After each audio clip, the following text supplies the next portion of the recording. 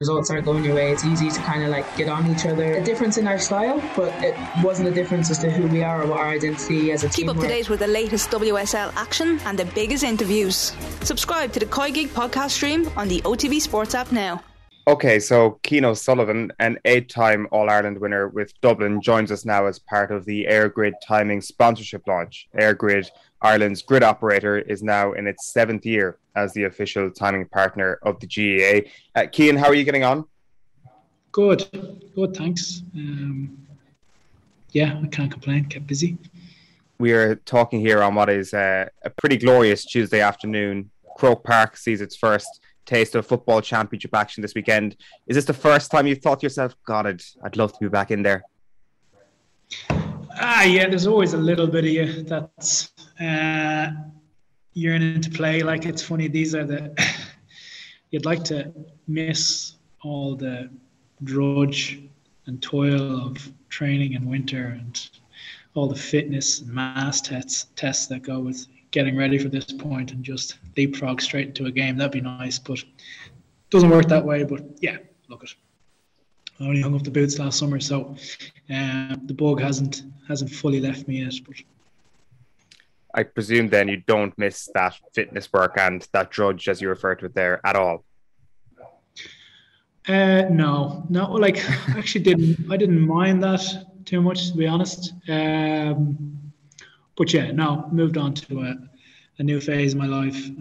Even if I wanted to keep doing it, I think the body just the body wouldn't be up to it. So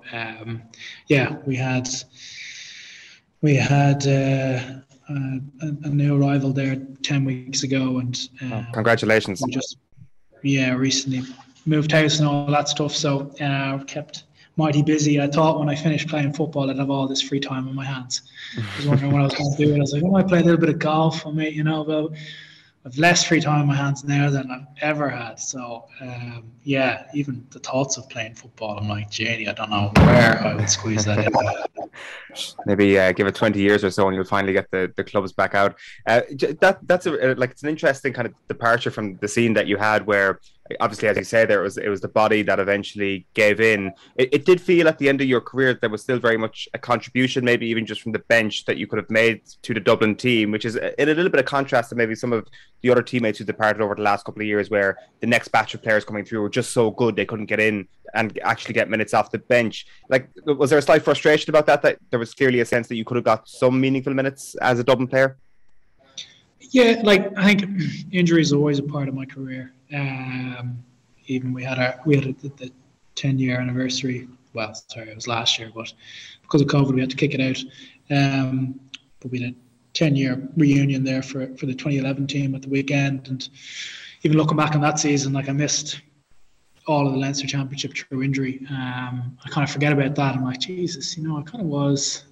Injury kind of played its part, quite squarely in my career each season. So I guess the difference in the last 2 years, in 2020 and 2021, was that I think I really just ran out of road. And previous years I was able to get it right for the important parts of the season, whereas in 2020 and 2021, despite best efforts, and I really threw the kitchen sink at it, and I'm glad that I did. I'm glad I made that decision to do that and go back and try and do it, because at least that decision to step away, then you can do it with no regrets, and it's a lot easier to take. But that was the difference, So I was used to dealing with injuries, but I just wasn't used to not playing anything, because of them. So that was hard. That was definitely a challenge in the last 2 years, in 2020 and 2021. Yeah. The relationship that you have with injuries also kind of led to this cloud of uncertainty for opposing teams, it felt sometimes. Like, the 2015 All-Irelands, am I right in saying that was the year where it was up in the air whether or not you'd play? And I presume from your perspective, it was quite a late decision that you would actually play that All-Ireland final. Yeah, that was like, when I look back on my career, that was, looking at one of my highlights is probably that game, just personally, because we played Mayo in a semi-final replay, there was only 2-week turnaround to the final as opposed to the usual 3-week turnaround. And literally the last kick of the game, I tore the hamstring, bloody grade 3 tear in my hamstring, and it was kind of like, okay, look, straight away I got the scan. They're like, look, you're not gonna play in the final, unfortunately. Give it a lash, if you want, try, but it's not going to happen.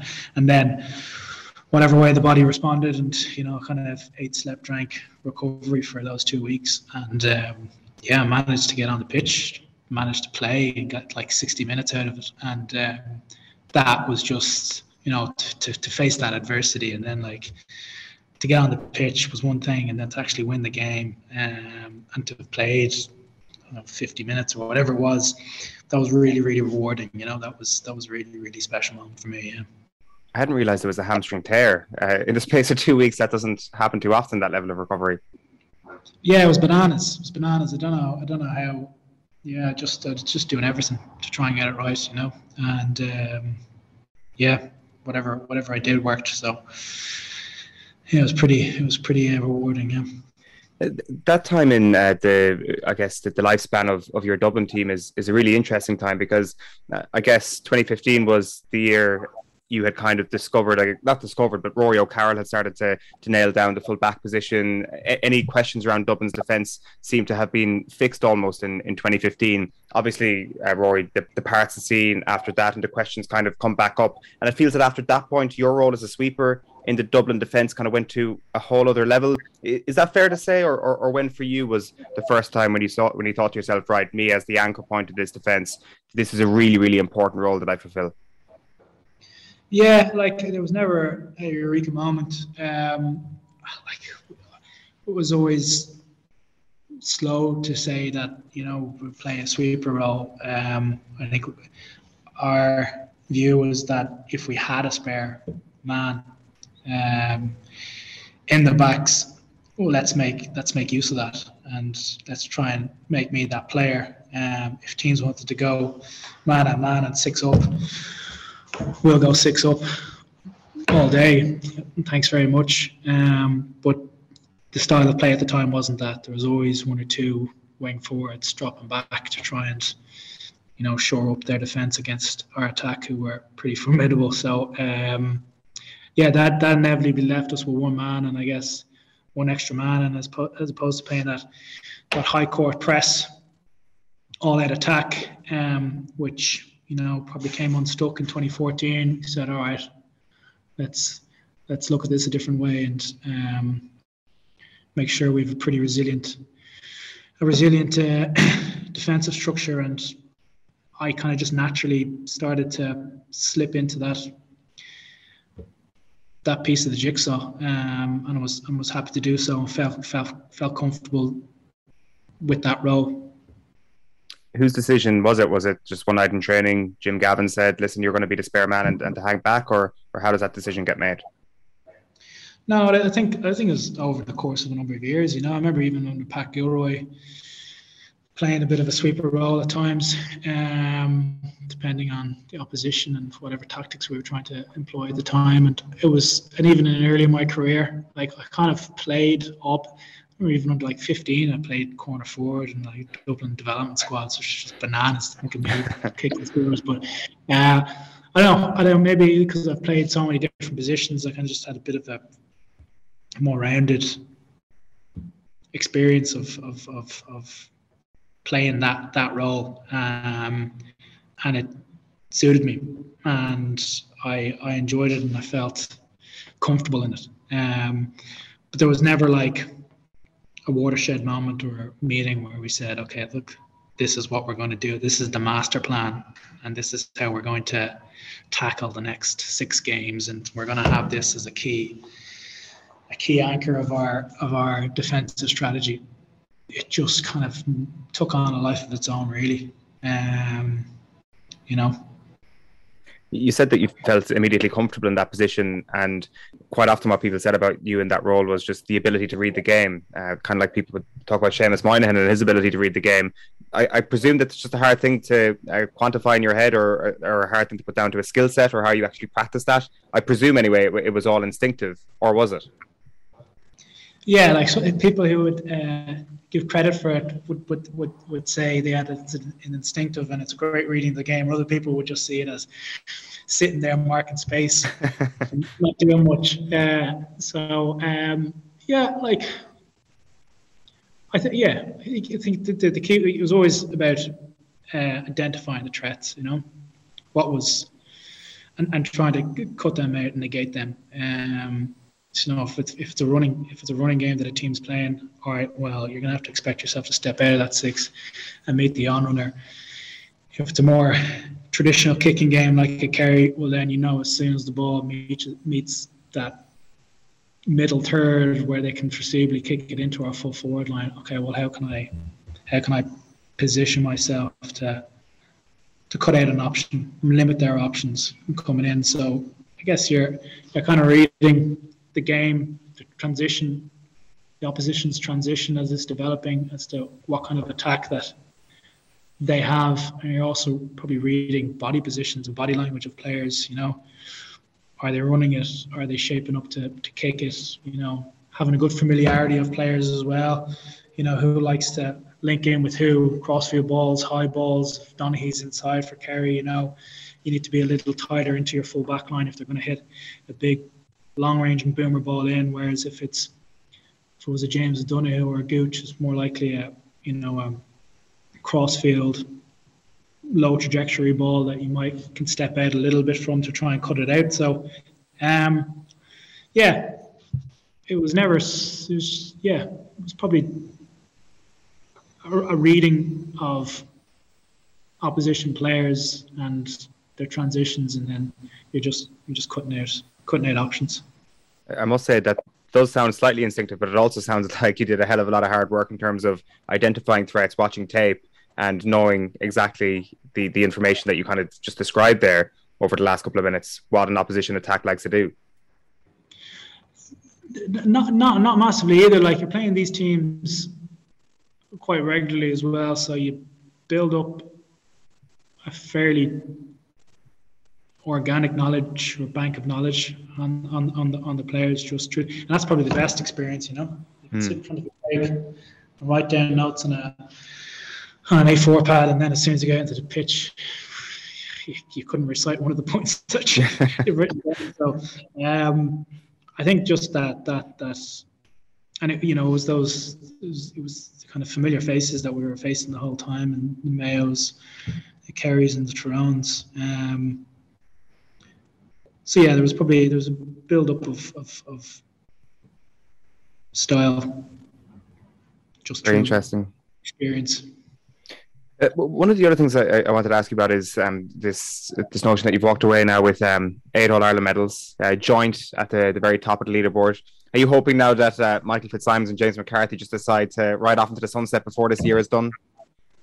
Oh man, I got sleepless nights thinking about them walking up the steps of the hub. No, of course not. Jesus, no. Like there's guys. I was incredibly fortunate. Like, there's nothing special about me that I managed to have 8 All-Irelands. I was just lucky to have been. I was lucky I was born in 1988 and to have been my playing career straddled 2011 to 2020. Other players who've played for Dublin weren't as lucky. Kieran Whelan is the often cited example of someone who, I think he started in 96 and did he finish in 2010 or 2009. So he just straddled the barren period and won no All-Irelands. Yet he's go down as one of the county's greatest players. So that's not something I would pay much heed to. You say it's luck, but at the same time, I guess the time frame wasn't necessarily just 2011 to 2020. It was 2009 to 2020. And if I'm not mistaken, I think you come into the All-Ireland quarter-final in 2009 against Kerry after 25 minutes, half an hour, when the game looked lost already. So that, I'd assume, in one of your first championship experiences in the Blue of Dublin, is a massive moment in your career as well for what comes after. Yeah, it definitely was. That was a very humbling / confidence beating experience. I was thrilled to get my debut for Dublin in an All-Ireland quarter-final. Oh, that was your first Kerry. appearance in a championship, is it? Well, I came on as a blood sub against Kildare in the Leinster final for a couple of minutes. My first proper spell of play was against Kerry in that quarter-final. The game was already lost when I came on, really, now, to be honest. But yeah, even there was a lot of criticism level at the team. It was Pat's first year, and the future didn't look that bright at all in the immediate aftermath of that game. We were the startled earwigs. But then you fast forward 2 years later and we've won an All-Ireland. So it was really amazing to think how much of a turn around was performed on that team in that period. It's a massive credit due to Pat Gilroy and Mickey Whelan for the stranglehold they took over that Dublin senior football team and the cultural change they brought about in that team.